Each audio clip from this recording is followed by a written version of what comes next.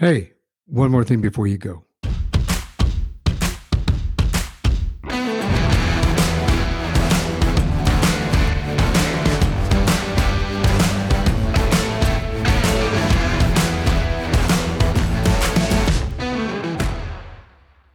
What's it like growing up in a blended religious family? How do you rationalize your own father's suicide?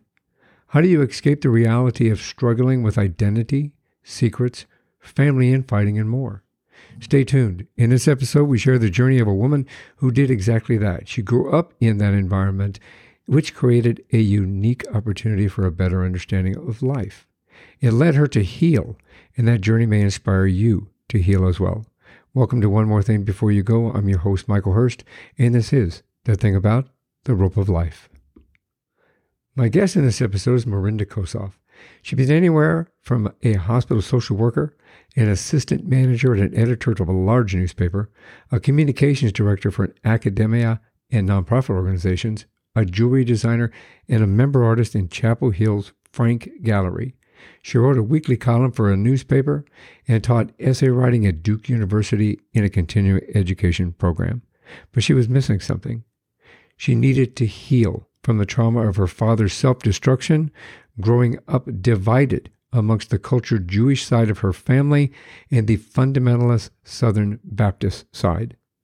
Her small town Southern values were torn between hiding both town values, town secrets, and family secrets, and not belonging. So, what was born was a unique memoir that helped her heal, and she hopes that it will help you too. Welcome to the show, Mirinda. Thank you. So pleased to be talking with you today. You know, you have an amazing journey getting to where you've gotten to, and a lot of us, I know that I myself can empathize with you and understand exactly where you came and trying to find your identity and find out more about you and your identity and your family. You had some incidences that took place in your life that kind of launched you into that career, but let's start at the beginning. So where'd you grow up? I grew up in Danville, Virginia during the Jim Crow South. And at the time, Danville was a textile and tobacco town.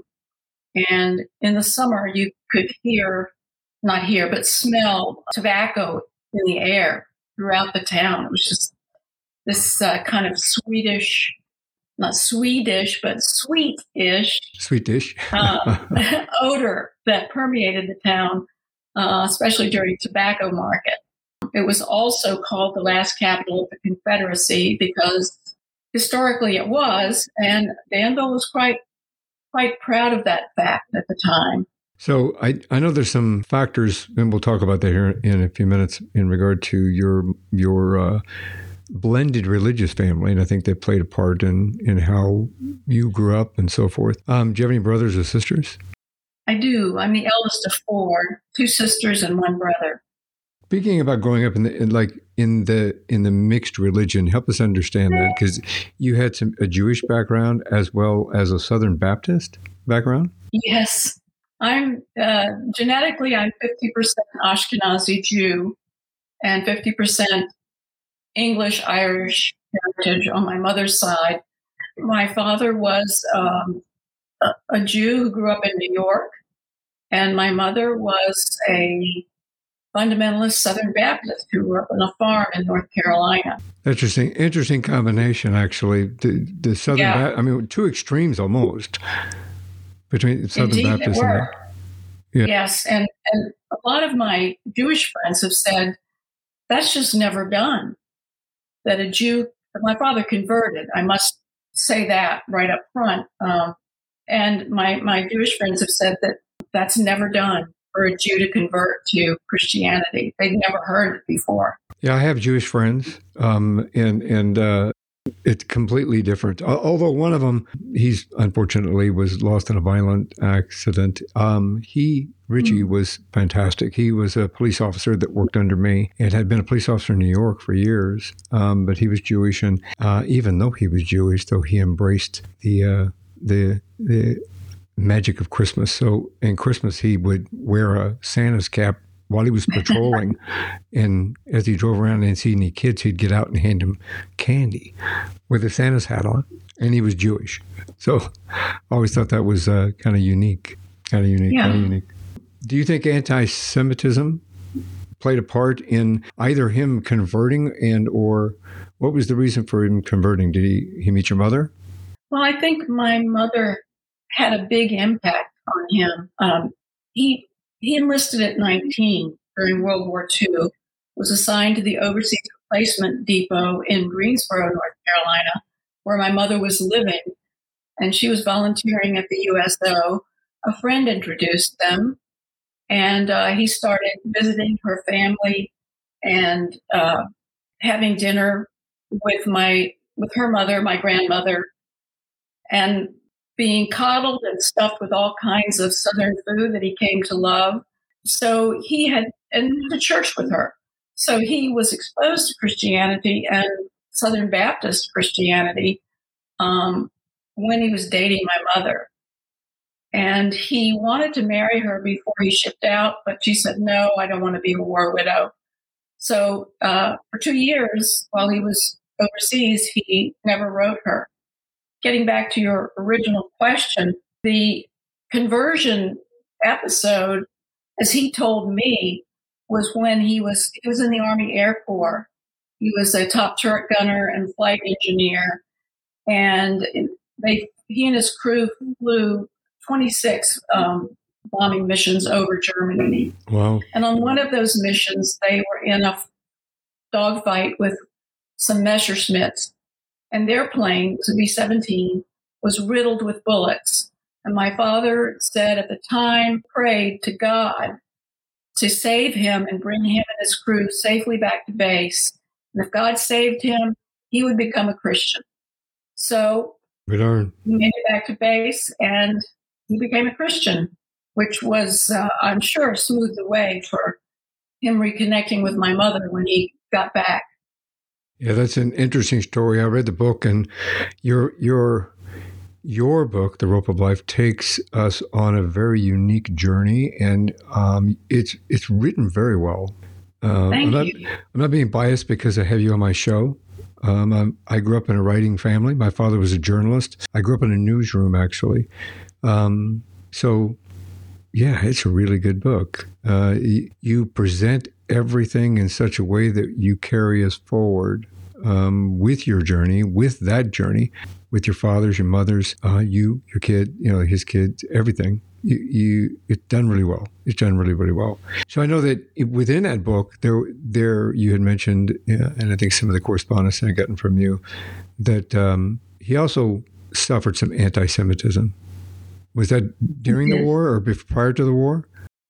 He never talked much about his life prior to the war, but I know that he experienced it after coming back to the U.S., a war hero. He went to UNC Chapel Hill, the University of North Carolina, Chapel Hill, on the GI Bill, and then he went to the University of Maryland to get a DDS on the GI Bill. So he and my mother wanted to settle in Winston-Salem, North Carolina, which would be near my mother's twin sister. So he took the North Carolina dental boards and flunked. And he had graduated 20th out of a class of 120 at dental school. So my mother, through some channels, she had worked for a doctor in Greensboro as a licensed practical nurse. And she went to him and some other people and asked them to find out why my dad flunked. And what he brought back to her was the actual quote that he heard, which was, "We flunked him because we didn't want another Jew practicing in Winston-Salem." Wow. And my mother said that was the only time she ever saw my father cry. So we ended up in Danville because they were looking for a public health dentist. And my father took the Virginia dental boards and passed handily and practiced as a public health dentist for about a year before setting up his own practice. And then there were subtle things throughout his life. And I experienced them too. But, in the South, people are polite. Even their anti-Semitism is sugar-coated. I have relatives from the South, Mississippi area and Pacific, and Alabama, and the North Carolina or South Carolina. So yes, I understand that. Unfortunately, I understand that. So he went to college, and we can go more in about that. Did you go to university? I did. At the time, in my senior year in high school, my father and I had the talk about colleges, and I wanted to go out of state. I wanted to go to the Northeast. My grandparents, his parents, lived in New York, upstate New York. And he said, well, you can go to any college you want as long as it's in Virginia and state supported. And at that time, UVA, University of Virginia, was not accepting women. So the only college that I thought was one I wanted to be associated with was William and Mary in Williamsburg, Virginia. It's the second oldest college in the country, second to Harvard. So I applied to William and Mary, and I didn't apply to any other colleges. So fortunately, I got in, because had I not, it would have been a big problem. Yeah, especially if you just picked the one. What'd you study?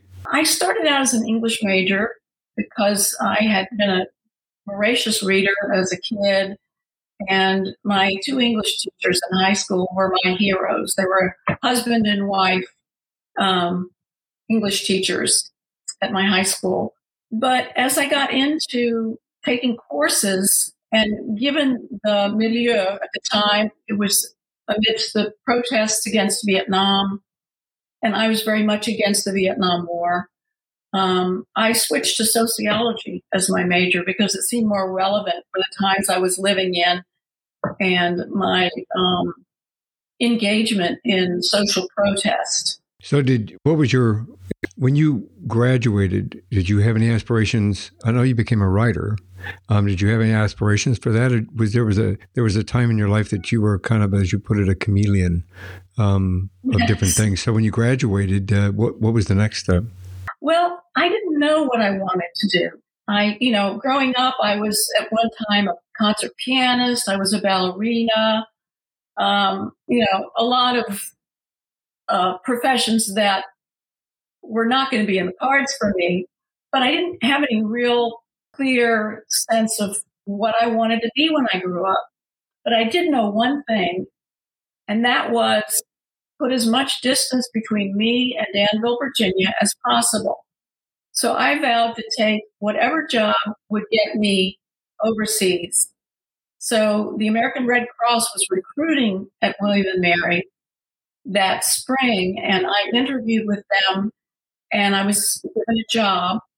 I was told you have to serve 1 year in the United States, and then you have to go anywhere in the world we send you, except an active theater of war, and you can decline that. So I spent a year at DeWitt Hospital at Fort Belvoir in Alexandria, Virginia, working with returning Vietnam vets who were wounded in mind and body and had long recuperations ahead of them. And then I was sent to Japan because they were very short-staffed in the Far East. And the hospital field director for the Red Cross had left abruptly. And so when they called me, I said, my bags are packed. I'm ready to go. I would say that's a long distance that's really far away from Danville. Yeah, I achieved that goal for sure. Yeah, it's like, let's pick that one way over there.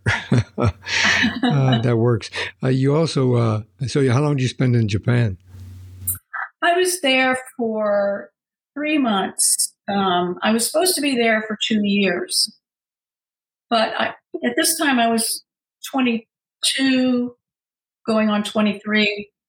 And I was made head of hospital services for the Red Cross, which also meant I was on 24-hour call 7 days a week, every other week.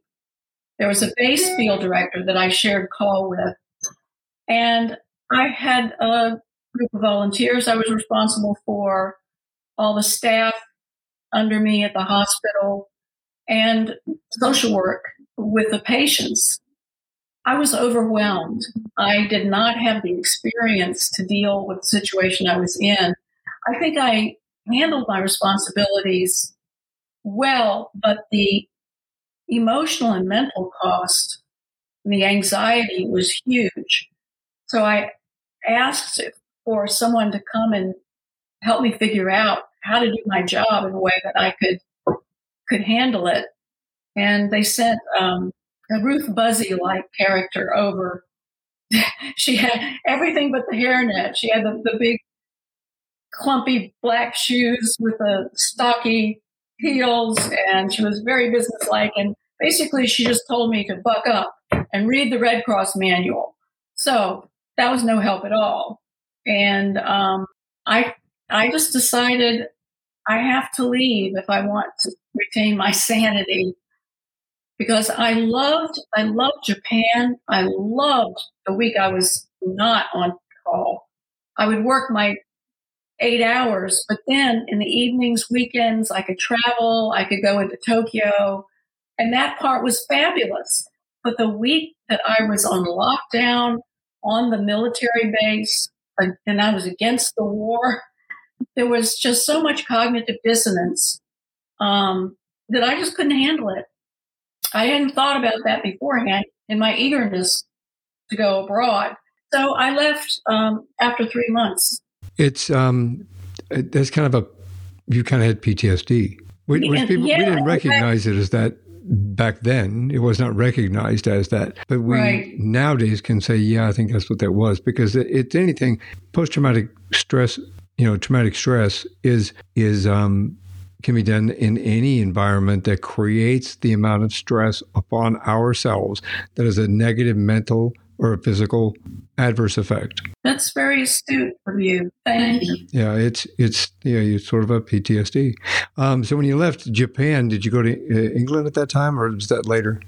That was later. I went back home. Unfortunately, I had no place else to go. But I immediately got a job, a social work job in Richmond, Virginia. And I was there for 6 months. Richmond was too old South for me.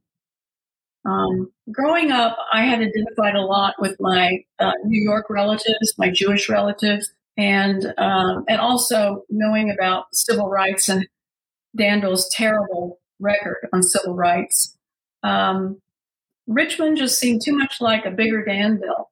So I visited my sister in Chapel Hill, where she was getting a master's degree, and they were advertising 2 openings for hospital social workers at UNC Memorial Hospital. And I got one of those jobs. And I thought, oh my gosh, I'm landing about an hour and a half from Danville. But, it's a college town.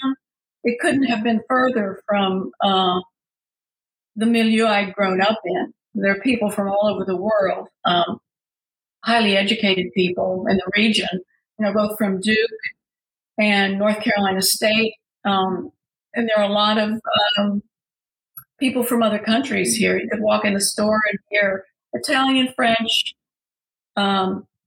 some Indian dialect being spoken, and not think a thing about it, because these were scholars who were coming in.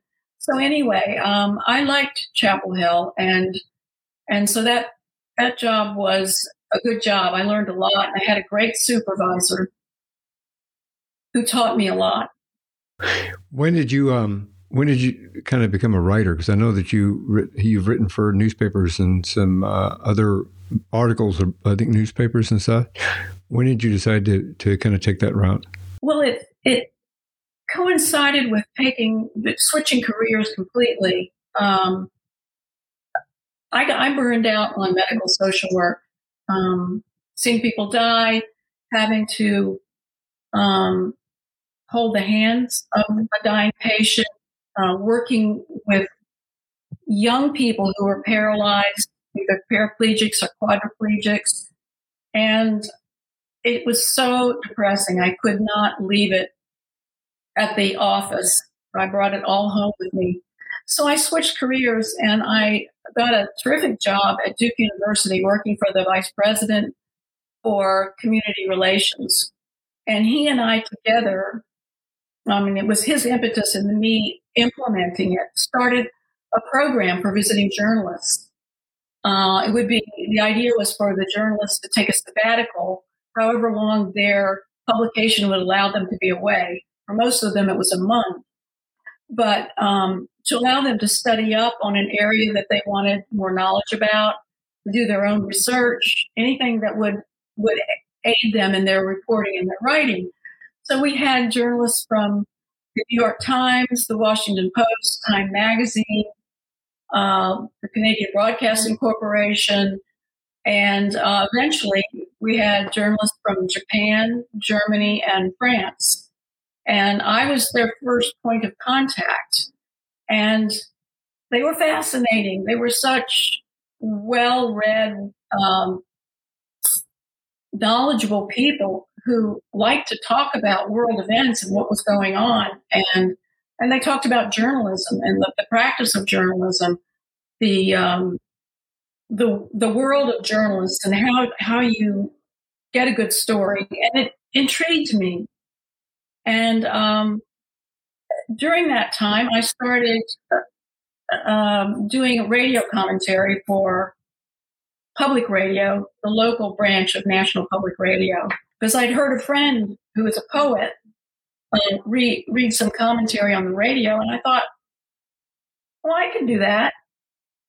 So I recorded an essay I wrote. It had to be fairly brief, and sent it in, and I was contacted by the producers, and they said, yes, we would love to have you do this. And then I sent in more commentary, and I just started writing regularly these short essays that I could present on the radio. And that led to writing a column for regional weekly paper. And I could write it about anything I wanted. There weren't any constraints. And so sometimes I wrote about politics, sometimes I wrote personal columns, but I had a nice following. I got fan letters and some angry letters, which were fine with me because that just told me people are reading me, reacting, taking it in, and having strong feelings. So I felt that was successful if somebody had a strong reaction one way or the other. So they were paying attention to they read it. So yes. If they read it one way or the other, it was nice. Whether they liked it or they didn't like it, they read it. Exactly.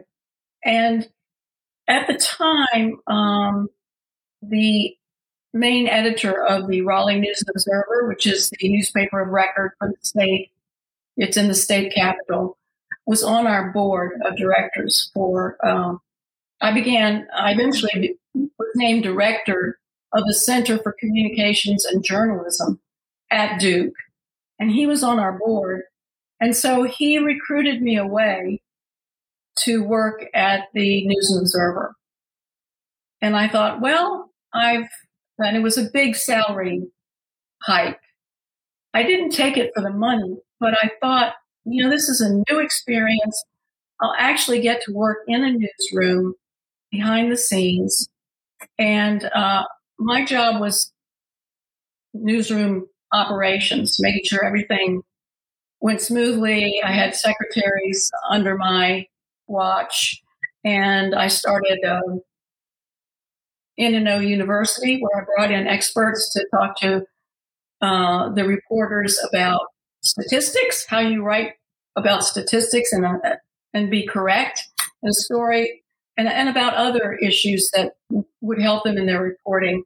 And then eventually I started writing. Whenever there was somebody was out sick, I wrote, I would be a utility infielder. And so I wrote op-eds. I wrote a couple of travel pieces. I wrote a couple of feature articles. And then I started submitting articles to other publications, including a couple of national magazines. And I would write a query letter. I learned how to do all of that. And they started publishing my work as well. So I kind of came in through the back door and worked my way up just by being, I wouldn't call myself pushy. I'm Southern, so I'm not pushy, but persistent. I'm persistent. Yes, I'm persistent. Like I told you earlier, I grew up in a newsroom, and so I have respect for anybody that has to go through that process or goes through that process, because the passion for getting the word out and getting something written so that people can either take one side or the other is unique. And I think you carried that experience with you when you wrote this book. I think you carried it forward with you because you tell a story in a very nice. It's not an in-your-face type memoir. It's actually a very. You can take us on a journey. That's the only way I can really express it. It's a nice journey through everything. So it's when you left college, did you have any idea that you were going to end up as a writer like that? No, not at all. I knew that I wrote good term papers and I always got A's on them. And I knew that I loved reading, but I never put the two together with the idea that I could write a book. I just thought of writing a book as climbing Mount Everest. Like, who on earth can do that? Yeah. Sit with something for so long. And I just never thought that I would be capable of focusing for that long, since I seem to have a short attention span with all my different jobs. Well, it's. I think you've had a very diverse life in your background and everything. I think I appreciate that. Let's talk about your father, and how he played an integral part in your life and where you're at now. So I know we talked a little bit about him being in the World War II bomber group a little bit earlier. Do you think that do you think he came back with any PTSD? Did that stick with him? I'm pretty sure it did. He never spoke about his emotions. I think men of that era wouldn't know an emotion if it slapped them upside the head. Yeah. But I can tell you that instead of bedtime stories, when I reached a certain age, maybe 6 or 7, he told me war stories. And he talked a lot about the war and the first time he killed a man. I mean, they dropped bombs, so they didn't see the death and destruction up close. But they were in a fight with the Messerschmitt. Difficult to say. They should have come up with a better name for that one. Really easy. I know, or a shortcut. And the bad guy he was the top turret gunner, and the bad guys. And he saw the pilot. He said he was blonde. I could see the blonde hair sticking out from under his helmet or whatever the guy had on. And he said, I fired and it hit the rim below the front cockpit, and I raised my gun sights and I hit him. I saw the bullet hit him, and I saw him slump over, and I saw that plane go into a tailspin. And that story was so vivid and upsetting that I have to believe that in his psyche, that was, we're taught, thou shalt not kill. And the killing to him had been a more abstract concept as a bomber. But to know that you actually killed someone, even though it was a war, must have been hard for him. I'm sure it was. And do you think that, what kind of feelings do you think he had in regard to that because of his Jewish background and what they were fighting for? Well, that's the other thing I thought a lot about, that maybe he fled Judaism because he saw what had been done to his people in Nazi Germany, and that maybe it was an escape to Christianity. That's only one piece of it. My father was a Gordian knot of experiences and issues that he never brought to light. He wasn't in touch with his inner self, but that inner self must have been full of contradictions and agonies.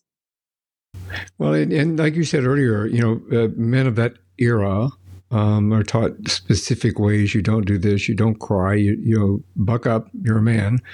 Do the right thing. But at the same time, you've also got all these things that compound upon each other. Jewish background in the South, the Jewish background, you're in a war that literally is trying to win over what they're doing to, genocide. Yes. So your feelings have got to be conflicted in regard, even in that alone, it's got to be conflicted. And unfortunately, anti-Semitism, did exist here and does exist here still, which is, yes, again, unfortunate, is rising its ugly head all over again. So, he was a troubled man up to a certain point because they weren't taught to talk about it. Right. And I understand that. Cops, as a cop, you're told and you're taught you have to suppress and override. You have to suppress and override. When I was in the military, suppress and override. You can't feel that way. You can't cry. You can't be weak. You have to be strong. It's indoctrinated into you. When you go through boot camp in military, it's indoctrinated into you. When you become the law enforcement officer, firefighter, same thing. EMTs, nurses, doctors, same thing. You're taught that you have to suppress it and override it. You're not allowed to talk about it. You're not allowed to be human. So sometimes that catches up with us, I think. Yes. So it's a lot to ask.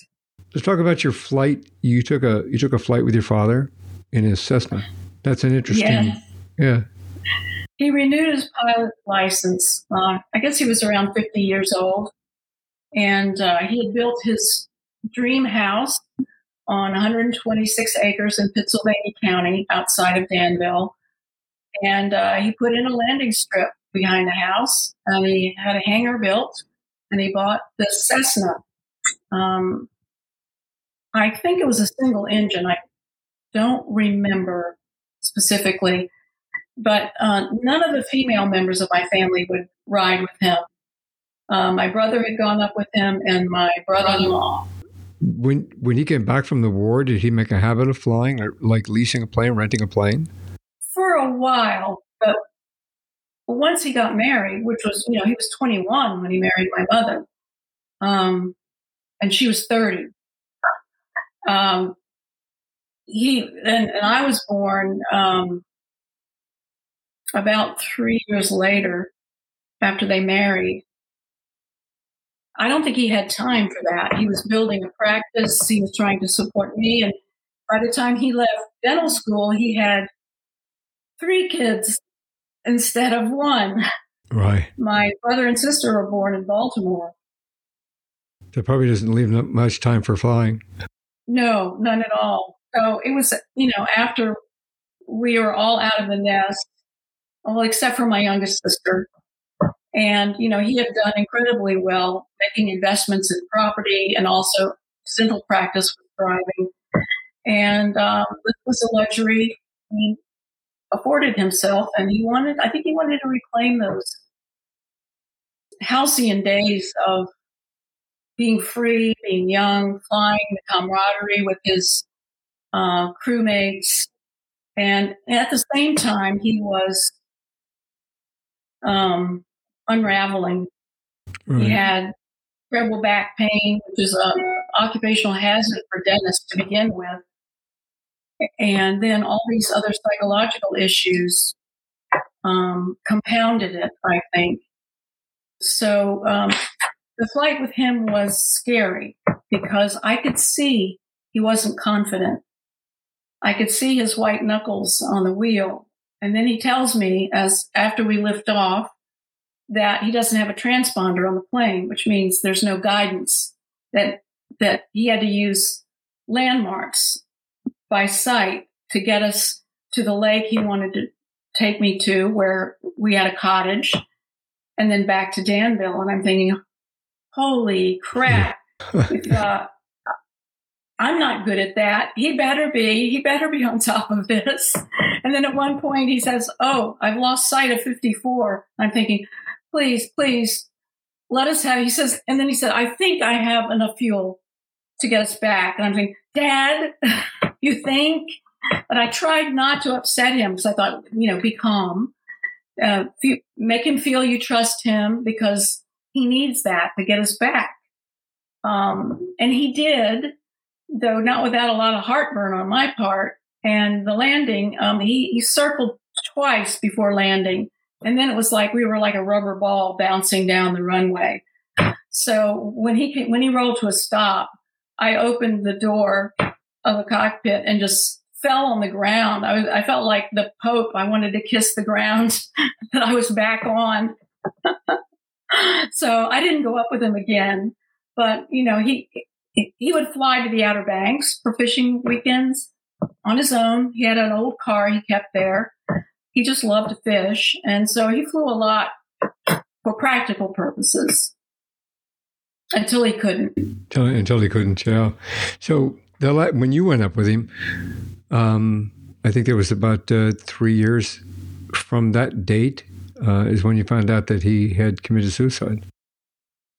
It was 5 years. 5 years.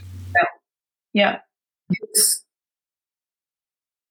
The remaining years after that flight just rapidly went downhill, both physically and psychologically. His personality changed. I had always known him growing up. I revered my father because he was so smart. He was so creative. He could do anything, I thought. And I would ride his back when we were surfing the waves at the Outer Banks. And I just thought he was so strong, so handsome, so smart. There was just nobody like him. And then, of course, as I grew older and saw how controlling he was, my opinions started to change.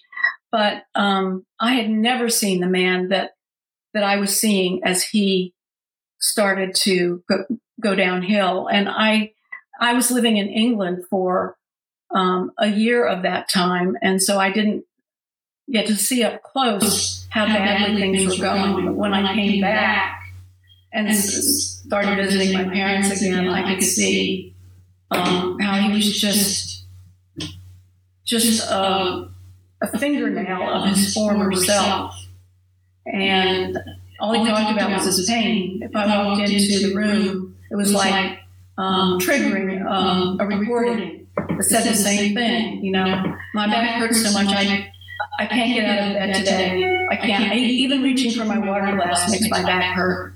And that was all he talked about. He just focused on that external pain. And I think there was so much internal pain going on that he could not reveal or even allow himself to speculate on, that combined to make him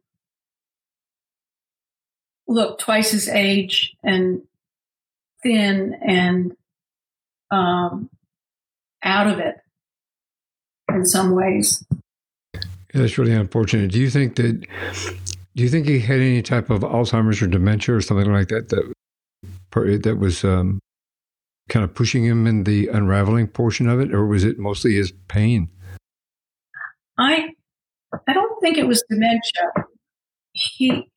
I think he might have been bipolar.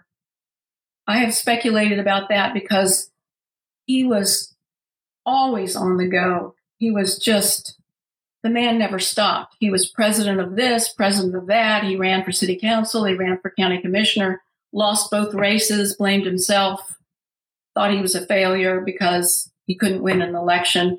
But the man never stopped. I don't ever remember him sitting down, except maybe to watch a little TV at night. But my mother was always in her Barca lounger, that was, they were opposite that way. And my grandmother, his mother, had episodes of what I would call catatonic depression, where she couldn't even speak.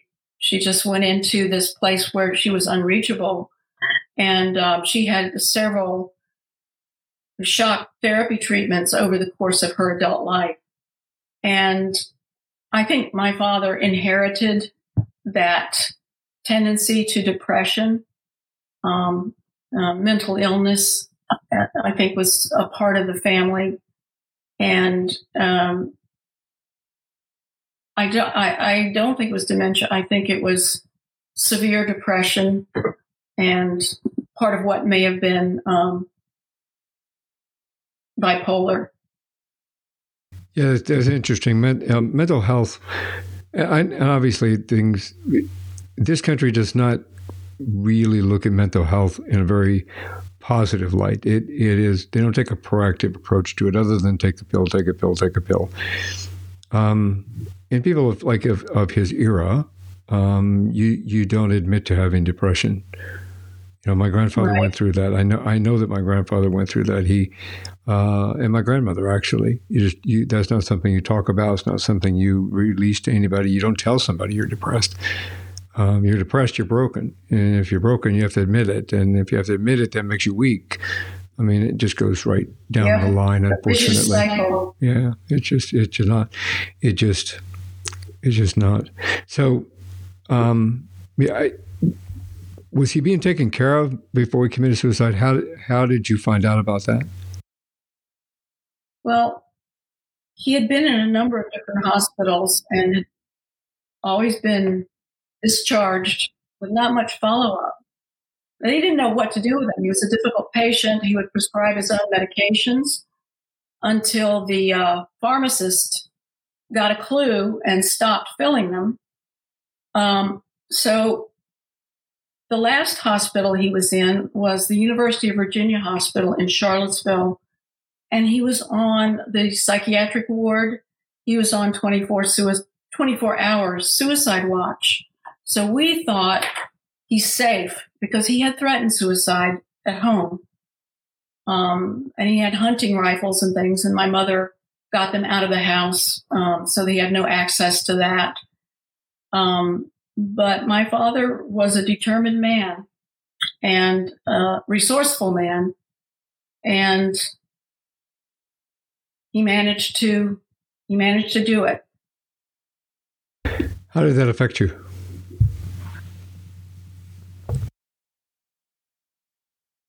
I was gutted, even though I wasn't completely, well, I was surprised that it could happen when he was supposed to be under 24-hour suicide watch. But I wasn't surprised that he killed himself because he talked about it, and I could see there was no light in his eyes. There was no ability to connect with me or anyone else in the family. But I was still gutted because he had been a giant heroic figure in my early childhood. And we had our differences as I grew older. But at that time, my sons were about 18 months old. And the thought that he would never take them fishing, they would never get to know him, just tore me in two. And we always held out the hope that one of us could save him. How? I don't know. But, I kept trying. I was the one who got him into these different hospitals because I'd been a hospital social worker.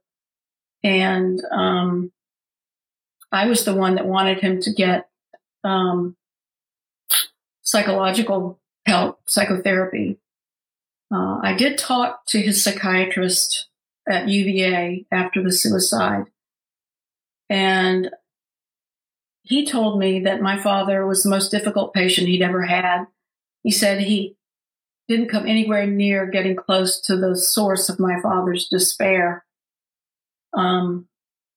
So I don't know there was anything any of us could have done, but you always blame yourself. You always think, well, if there were one more thing I could have done. And I walked out on him the last time I saw him. That's in the book. But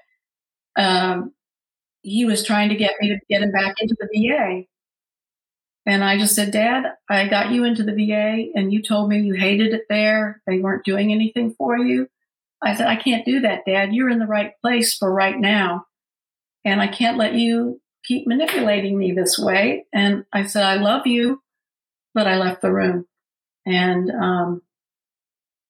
my mother used that against me in later years. That's unfortunate, actually. Yeah. And a lot of people don't understand that sometimes, you can intervene to the best of your ability, but when somebody puts something to mind in regard to that in specific, it's very difficult to stop them on that path or derail them off of their track, so to speak. I know that you know this, but for our viewers out there and our listeners out there, the reality is that you can intervene, you can take opportunity, but if for some reason they don't follow when you intervene or they don't allow you to help them, that it's obviously not your fault. It is something that they had an intention of, and there would be most likely nothing that could literally stop them from doing it in that regard. Right. So did that motivate you to write your book, Rope of Life? It did. What happened was I wrote a bunch of essays that were published in various publications about my father's World War II service, about my relationship with him, about his suicide. And my mother died in 2000. And so that's when I started writing in earnest, because I felt that she would be appalled by a book that talked about my father's suicide. And I had an essay published in a book of essays. And my youngest sister found out about it. And there was a lot of blowback, let's just put it that way, from her. So I thought, well, if writing this book is going to upset her this much, then I'll back off. Fast forward 20 years, and I'm depressed myself. And I remember having this insistent interior voice saying, you've got to write, meaning this book. And I was at dinner with a dear friend, and I was in tears, and I said, I feel like if I don't write this book, I'm going to die, which was hyperbole, of course, but, kind of a psychological death. And she said, write it. And at that point, I thought, it's my memory, it's my experiences, it's my story. It's not the story of my siblings. And I told them I'm going to write the book this time. And they said, well, do what you've got to do, but leave us out of it. And I said, well, I have to let readers know that I have siblings. I mean, I'm not going to write you into scenes or say anything about what you said or did. And I gave them pseudonyms. But I said, you kind of have to be there because you're my family. And so they said, okay, yeah, that pseudonym's fine. But I don't think they realized, or I'm assuming they thought I would never finish the book. And publishing it was kind of a shock to them. So there has been that fallout. Well, and I think that, at least from my experience, both personally and professionally, I've found that families don't always see on the same level.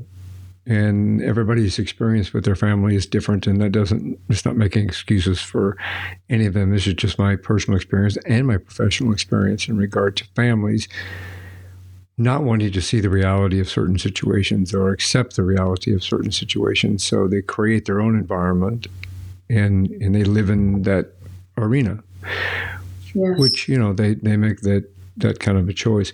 Was it difficult to research and uncover secrets that you never knew? Yeah. There were days when writing the book affected my mood a lot. My husband would sometimes walk into the room where I write, and he would see a look on my face, and he would say, "What's wrong? Are you writing about hard stuff again?" And I said, "Yes." But on the opposite side of the coin, it was also freeing to know the truth and to be able to put reason behind choices that my father made and things that I saw but couldn't explain, ways that he was behaving that I couldn't explain. And in learning these other things, these secrets, it was very freeing. And it basically, I'm struggling for the word I want, but made me feel justified and recognized for these things I thought all through the years of my adulthood, but could never quite um, put something there that was concrete that I knew happened to explain my feelings and my memories. So it was extremely freeing too. Well, I'm sure, and again, uncovering. I mean, I think you, in reading the book, I understand is that you found letters and you talked to people that kind of opened your eyes on several levels that kind of showed a different side of your father, and the life and where he came from and why, and some of the reasons for the way he was. But again, you do this with love and compassion and humanity. At least that's what I got from reading it. It's done in very well, very well. When you did this and when you started exploring and researching this, did it give you a better understanding? Because I know you grew up in the mixed religion arena. Did it give you a connection back to some of your roots? It did. My Jewish roots specifically, because I was prevented from knowing my extended Jewish family.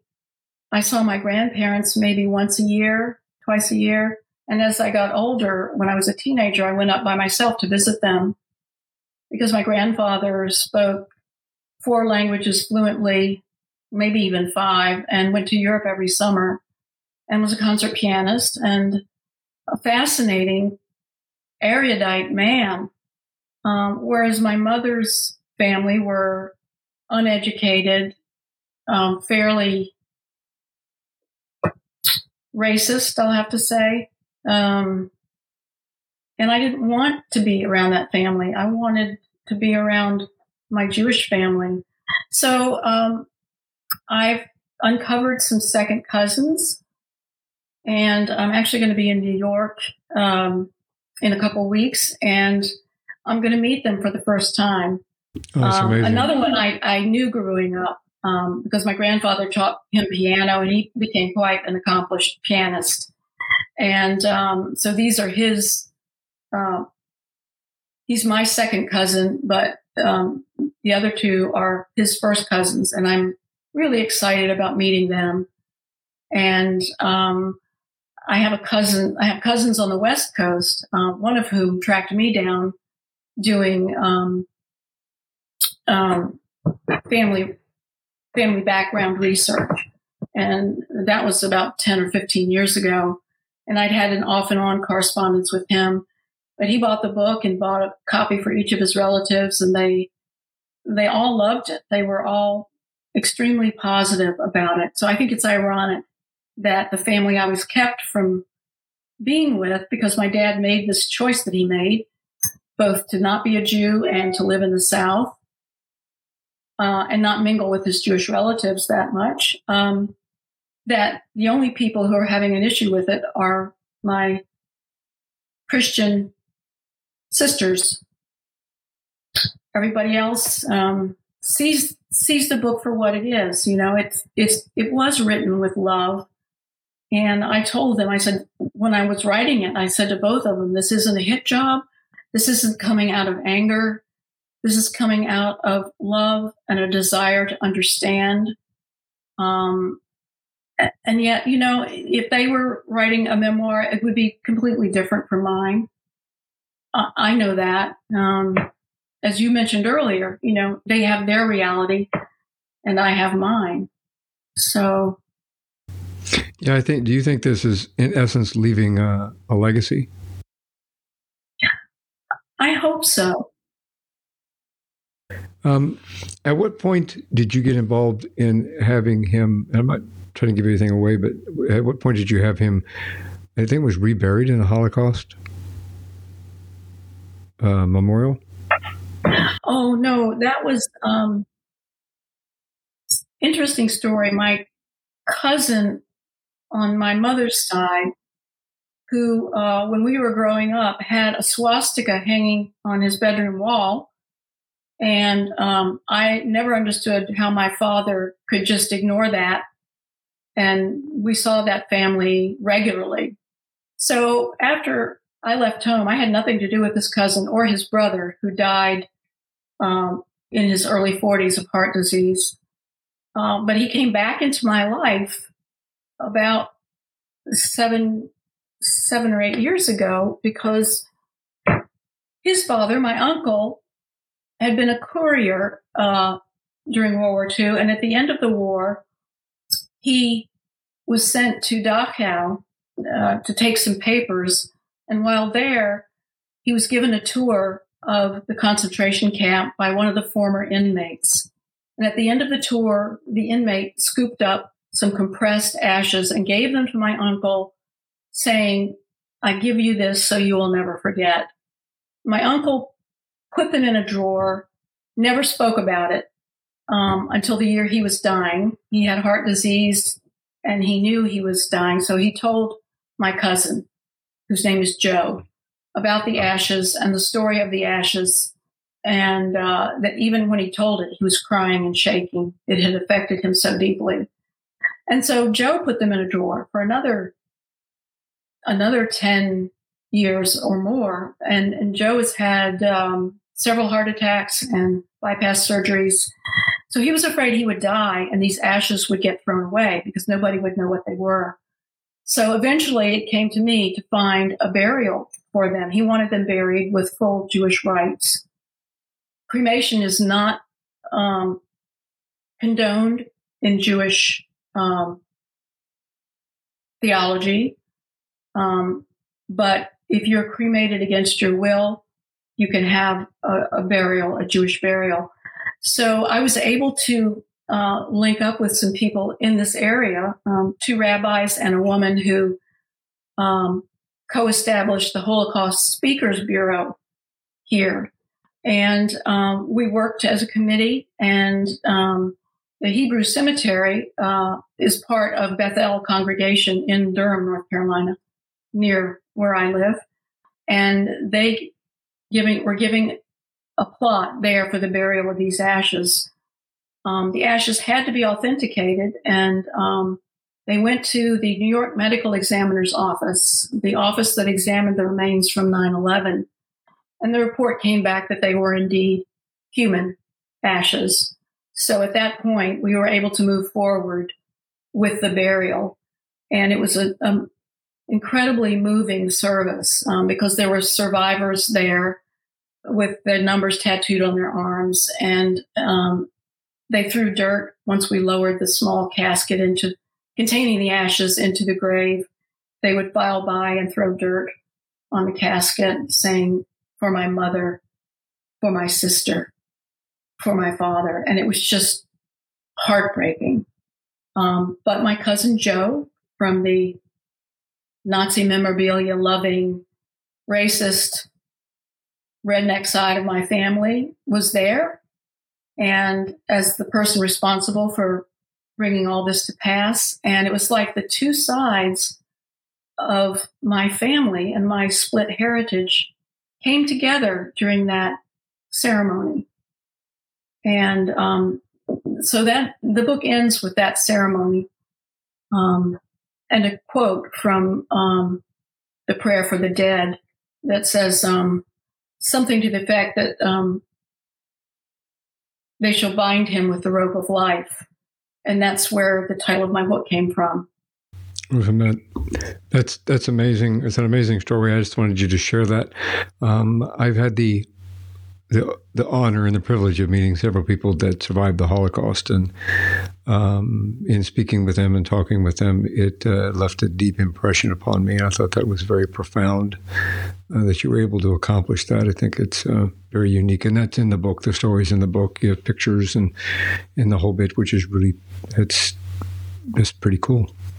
So I'm gonna ask you a quick question. We're gonna show people where they can find you and where to buy your book, and then I'll bring you back in for another question. Okay. So where can someone find you and your book? Well, I have a website, www.mirindakossoff.com. Be careful on the last name because it's easy to misspell. And my book can be found at bookstores anywhere. If they don't have it in stock, they can order it. It can be found online. It's also available in Audible and for download on Kindle. But I always like to push independent bookstores. So I hope if people will go to their local indie bookstore if they want to purchase my book. And if that store doesn't have it, they can order it. And I thank you in advance if you decide to do that. I have a question for you. This is one more thing before you go. So Yes. Before we go, do you have any advice or any words of wisdom that you'd like to share? Wow. I guess one thing I've learned through my long life thus far is to listen to my gut, to that internal voice, because when I listen to it, I don't go astray. When I try to avoid it or override it, that's when bad things happen. And I would just encourage people to be in touch with your inner selves, with your emotions. And it's not going to kill you to cry. It's not going to kill you to think about something painful. And in fact, I think the only way to deal with something painful is to go through it and come out the other side with hopefully more self-knowledge and self-understanding and understanding of others who experience the same things. I want to thank you very much for joining me on this program and for sharing this journey with me and the journey of your life and this wonderful book. I think everybody should take an opportunity to read it. It's going to help you to connect with your family or give you the opportunity to think about the fact that there's always one more thing to say and that you really should say it before, and that you can still pass that on in a legacy such as you did with the Rope of Life. So thank you. Thank you. It's been an honor and a pleasure to be with you today. Thanks for listening to this episode of One More Thing Before You Go, a unique conversation about life. If you like our show and want to know more, check out our website at beforeyougopodcast.com. That's beforeyougopodcast.com. Tell your story, share your expertise, contribute to the blog, and subscribe to the newsletter. You can find us as well as subscribe to the program and rate us on your favorite podcast listening platform. And one more thing before you go. Have a nice day, have a nice week, and thanks for listening. One More Thing Before You Go, a unique conversation about life podcast, is a creation of One More Thing Productions, established 2010, all rights reserved.